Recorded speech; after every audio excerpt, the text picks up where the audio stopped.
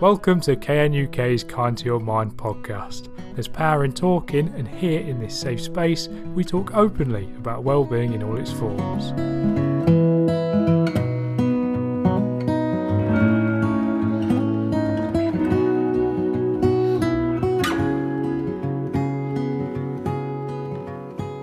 Hello, I'm Blee. And I'm Emma. And in this episode, we talk to Leanne from EA Inclusion about all things microaggressions. We learn what they are, hear some real life examples, and find out how best to navigate a conversation that involves them. Me and Emma took lots away from this episode, and we hope that you enjoy it too. I guess the first thing for me, this is a podcast about microaggressions. Would you mind explaining, sort of a high level overview to anybody listening who's maybe not heard of that phrase before, what a microaggression is? Yeah, absolutely. I think when it comes to microaggressions, it sounds like this really big and powerful word, and that it'd be so obvious if you ever saw one. But a microaggression, it's in the title really, but it is a micro form of aggression and discrimination. So the majority of people around the world will have used microaggressions without even noticing that they've done it.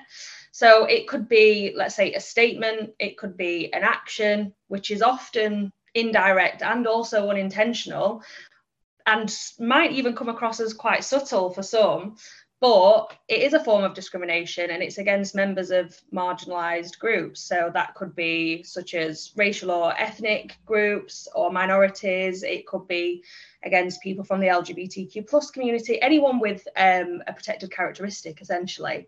So examples might be, one that I actually saw recently was, you speak excellent English, after someone who was perceived to be non-English had done a presentation. And the response was, well, yeah, I hope so. I was born here. And it was like, oh, wow, okay. It's one of those things that often is often disguised as like a compliment. Mm-hmm. But if you look deeper, if you look into the connotations, when you say to someone, you speak excellent English, or you speak English really well, what you're really doing is kind of highlighting the fact that you have noticed either that you have made an assumption that they're non-English, or that they're, there is a compliment to be said in that case, which, if you were talking to someone who you weren't perceiving to be non-English, you wouldn't have made that comment at all. And it's funny because I was in Rome a few years ago, and I was sat next to an American family, and I was talking to them, and a couple of minutes later, the guy said to me, "You speak English so well." And I remember just being taken aback, and I just thought, I don't know if he's joking or not. And I said the same thing. I was like, well, I hope so. I'm English. And he was really embarrassed, and we kind of laughed it off. But it did sit with me a little bit. And I thought, wow, imagine how I would feel if maybe I was perceived to be non-English and I wasn't in Rome. I was like, in my hometown or whatever. And I don't think that would really sit right with me. But yeah, essentially, microaggressions are those statements like I just mentioned, or it could be an action as well. So one of my friends actually came to the realization that he uses microaggressions without realizing as well. So kind of walking down the street, taking up a part of the pavement, and not really realizing that he's not making way for the women passing by. And it wasn't until his wife said to him, "Did you know that woman just had to move out of the way so you could walk?" And he was like, "Oh my God, no, I didn't actually notice that." And I completely believe that to be true. I do think that people do that without recognizing or without noticing all the time. But then it's, what is the effect on the person who is, I'm not going to say victim of that microaggression, because that might be a little bit, in some cases, absolutely yes. But in others, it's a case of, okay, what can we do to actually stop this? And what can we do to just recognize that this is what we're actually doing? So I think that's, when we think about what you've just said there about people say, "Oh, you speak really good English," to the person saying that, they're probably thinking they're giving you a compliment. But actually, like you just said, how does it make the other person feel? And then like not moving out the way a little bit, walking down the pavement. These are things we don't even think about. But if we've got the self-awareness, and we're kind of like, people listening to this podcast today will have that little bit more sort of education on what microaggressions are, kind of makes you think outside the box a little bit. being more self-aware and think actually the things I say and the way I behave, do affect other people. Yeah, it's not to make anyone feel guilty about those things either, because like I said, most of us do these things, especially, with no ill intent or anything like that. And I'll say something really embarrassing now, because I recognised 6-7 years ago when I first got with my partner, I realised I was using microaggressions with my partner and I didn't even realise. So just to set the scene a little bit, so my partner's Bulgarian and has lived in the UK since 2015, like kind of taught herself English. Didn't really have many resources to do that either, just kind of bought English books, watched English programs, or American actually. So she still uses American words like trash and diaper, which annoys me, but that's another story. But anyway, yeah, so when we first got together, she'd say certain words in like a different way, or like kind of put the emphasis on different parts of the word. And I would say to her, oh, I love how you say that. Can you say it again? Or I'd say, oh, that's so cute. Can you say it again? And then I went on my first microaggression training session. And after that, I was like, oh my God, I've been doing this. So I kind of said to her after, I said, do you not like it when I do that? And she was like, well, it does make me feel a little bit like, it feels a bit patronizing at times. And I was like, I am so sorry. But again, I didn't know I was doing it. I thought it was in my silly head a compliment. I'm calling her cute. Who doesn't want to be cute? Well, I'll tell you who doesn't want to be cute. Someone who's trying to make it in a country that's different to their own and trying to be taken seriously. Yeah, absolutely. That's a very interesting point, because you thought you were almost being affectionate there with your sort of compliments, but actually you weren't. I mean, I don't want to take it back too much of a step here, but why are microaggressions bad? Is it just because it's slightly belittling? I think it depends on what the microaggression is. It could be that it's belittling and patronizing, such as you speak English well, or oh, that's really cute. Can you say that again? Or it could be that it's kind of making assumptions about a person's identity. So things like, oh, where are you really from? Or it could be that it's completely based on a really, for example, a heteronormative approach. I get this a lot, which is who's the man in the relationship and who's the woman in the relationship. So it's those things that, for me, when I hear that, as the person who's on the kind of marginalized group of that scenario, it makes me feel like, well, why does it have to be that those are the roles? That it's coming from a very, like I say, heteronormative kind of assumption. And it almost makes me feel as though you don't take my relationship seriously then, because that's not what we are. We're two women, that's the whole point. You wouldn't ask a pair of chopsticks which one's the fork. So that's kind of where I come from with that. It's not like for like. And some of those microaggressions can even make a person feel as though that the person using that microaggression is maybe feeling superior, or there's that kind of underlying point of whoever's got the power, in terms of, we know that there's things like systemic racism through history. So if a person's been asked, where are you really from? It's almost that underlying bit of, oh, okay, it's still a them and us situation, or it's, it can often feel as though you're being excluded from what's seen as quote unquote the norm. It's interesting. You've got me thinking now about how I communicate with my partner. For people listening, and maybe for myself even, what would be some tips, to try and navigate the language you use and the way you say it? Because I like to think I'm very empathetic, but obviously I'm probably not perfect. I think it's a really good question, because it's all well and good kind of recognizing when you're doing it, but then how do you actually stop that? And it's almost like whenever you're trying to form a new habit, it doesn't just come overnight. It takes time. I like to refer to it as like the elastic band approach. If you let go of an elastic band, it just goes back to its natural form. So it's a journey, first of all. So I would say listen to different communities, listen to, people who maybe you don't have that much experience in talking with, for example. One of the things I do often is, and it's not for everyone, but I follow diverse creators on like social media.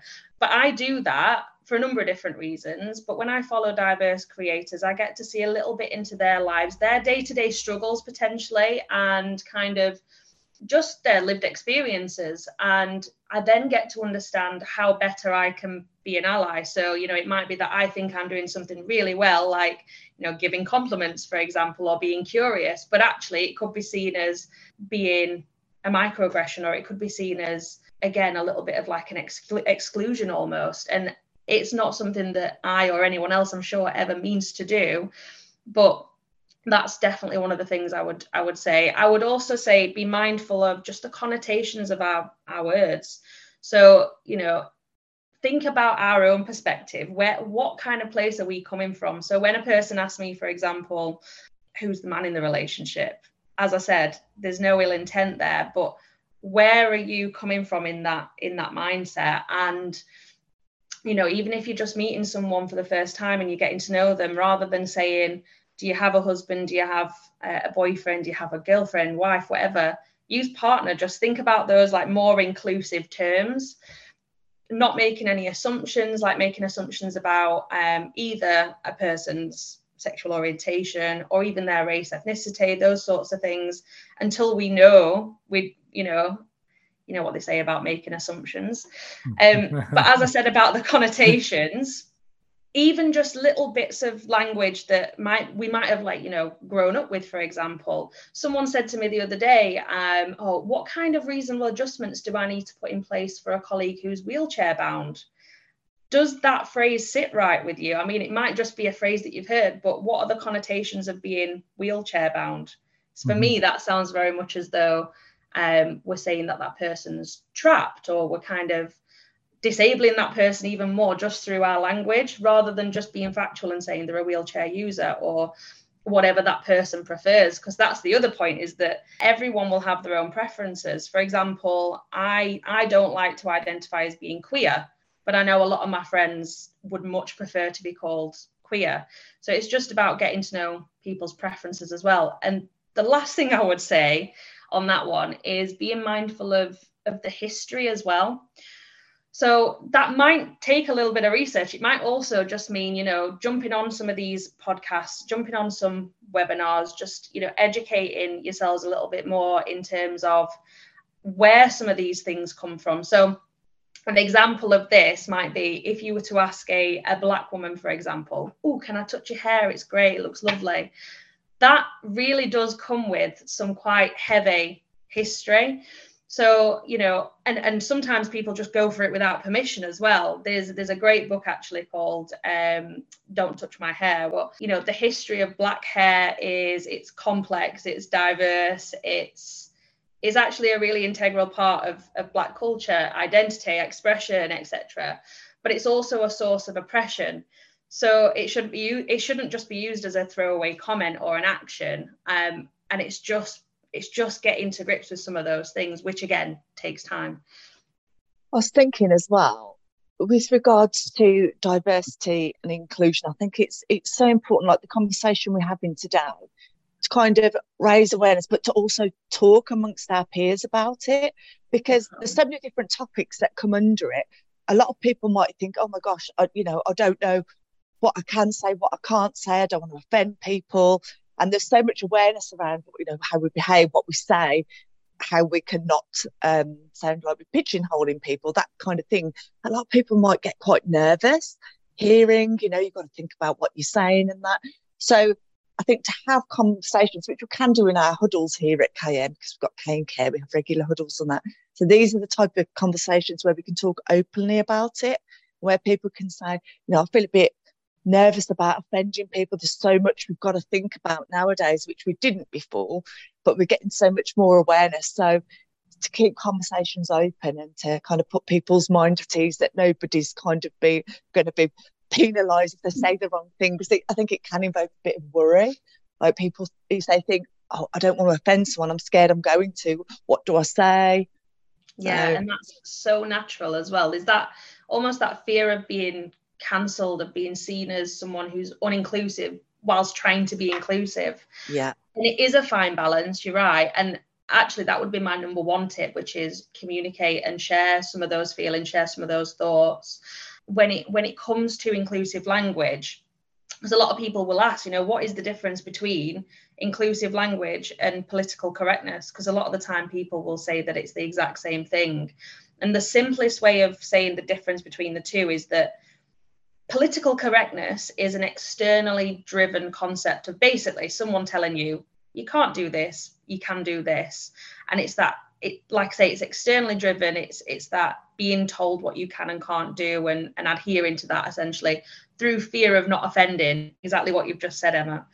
But in terms of inclusive language, it has to be internally driven. Do I want to be more inclusive? Yes, I do. Sometimes you might not know how to do that. And that's where you might need to have those conversations to get curious. You might even just say, I'm really sorry, I'm not sure what the right phrase is. Can you help me out here? Because if you're on the start of your learning journey and someone else is, a little bit more ahead, there's nothing wrong in asking that question. You're doing that in order to better your own understanding.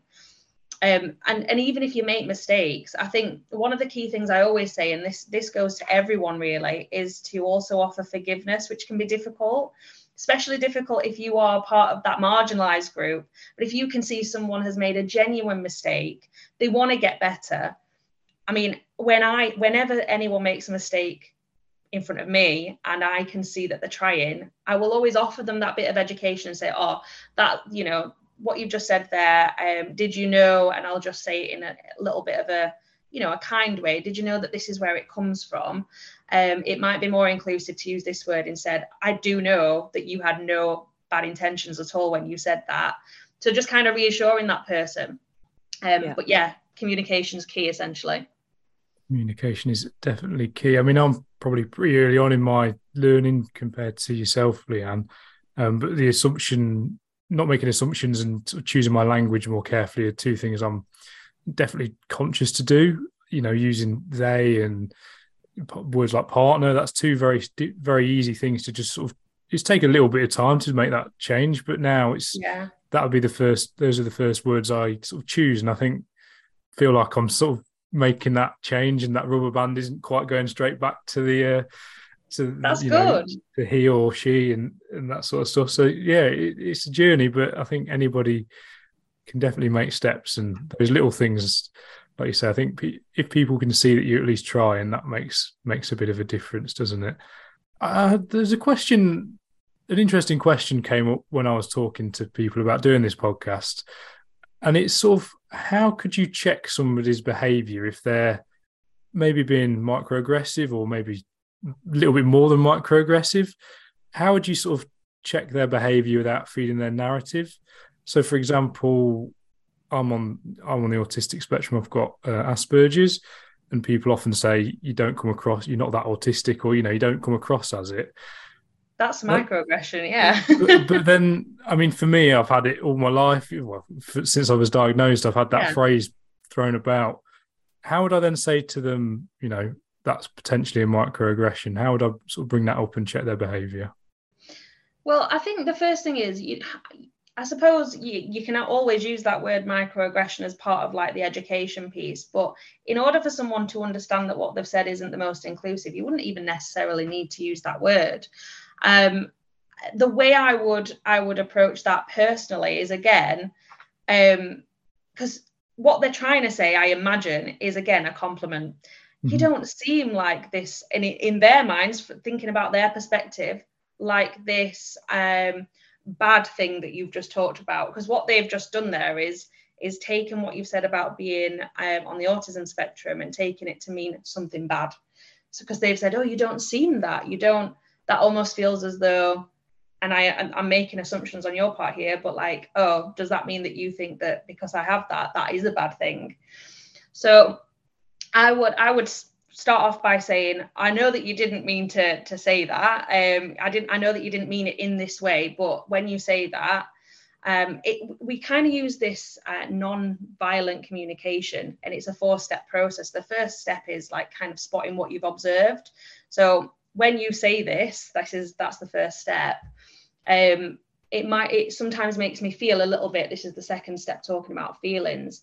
It might make me feel as though you're referring to autism or people on the autism spectrum as being bad or being negative. Also, I can see that you're kind of basically saying, or you're trying to compliment me there. But did you know that there are so many different kind of layers, and there's so many different symptoms, there's so many different ways in which people with autism might show up in the world, essentially. But then you come into like the learning part of that. So the reason why this might make me feel like this is because XYZ. So you might say, actually there are some, I like to call them superpowers that come with lots of different neurodiversities. Did you know that people with autism are more likely to be XYZ? I mean, I have ADHD, so I talk about my superpower of getting into hyperfocus mode and reaching deadlines that should be impossible. Those sorts of things are my superpowers. And it might just expel some of those feelings for that person of this thing is bad or is negative. But the final step, and this is arguably the most important, is what you need from that person moving forward. So again, I understand that was a well-intended comment. However, I'd prefer if you just recognize that there are different layers of what that might look like, or that there are many different benefits that also come with different neurodiversities, etc. The other thing is it can often be much more powerful when you're an ally in that situation. So just another really quick example of what a microaggression might be. Let's say you're in a meeting room and there's only one woman in that meeting room, and every time that group gets together, it's the woman that's asked, oh, do you mind going getting the coffee order? Do you mind taking the notes, like those admin bits or those bits that are seen as less important? Remember the connotation. So, that person, regardless of whether this is the intention, will feel as though, okay, so my presence isn't as important as everyone else around the table.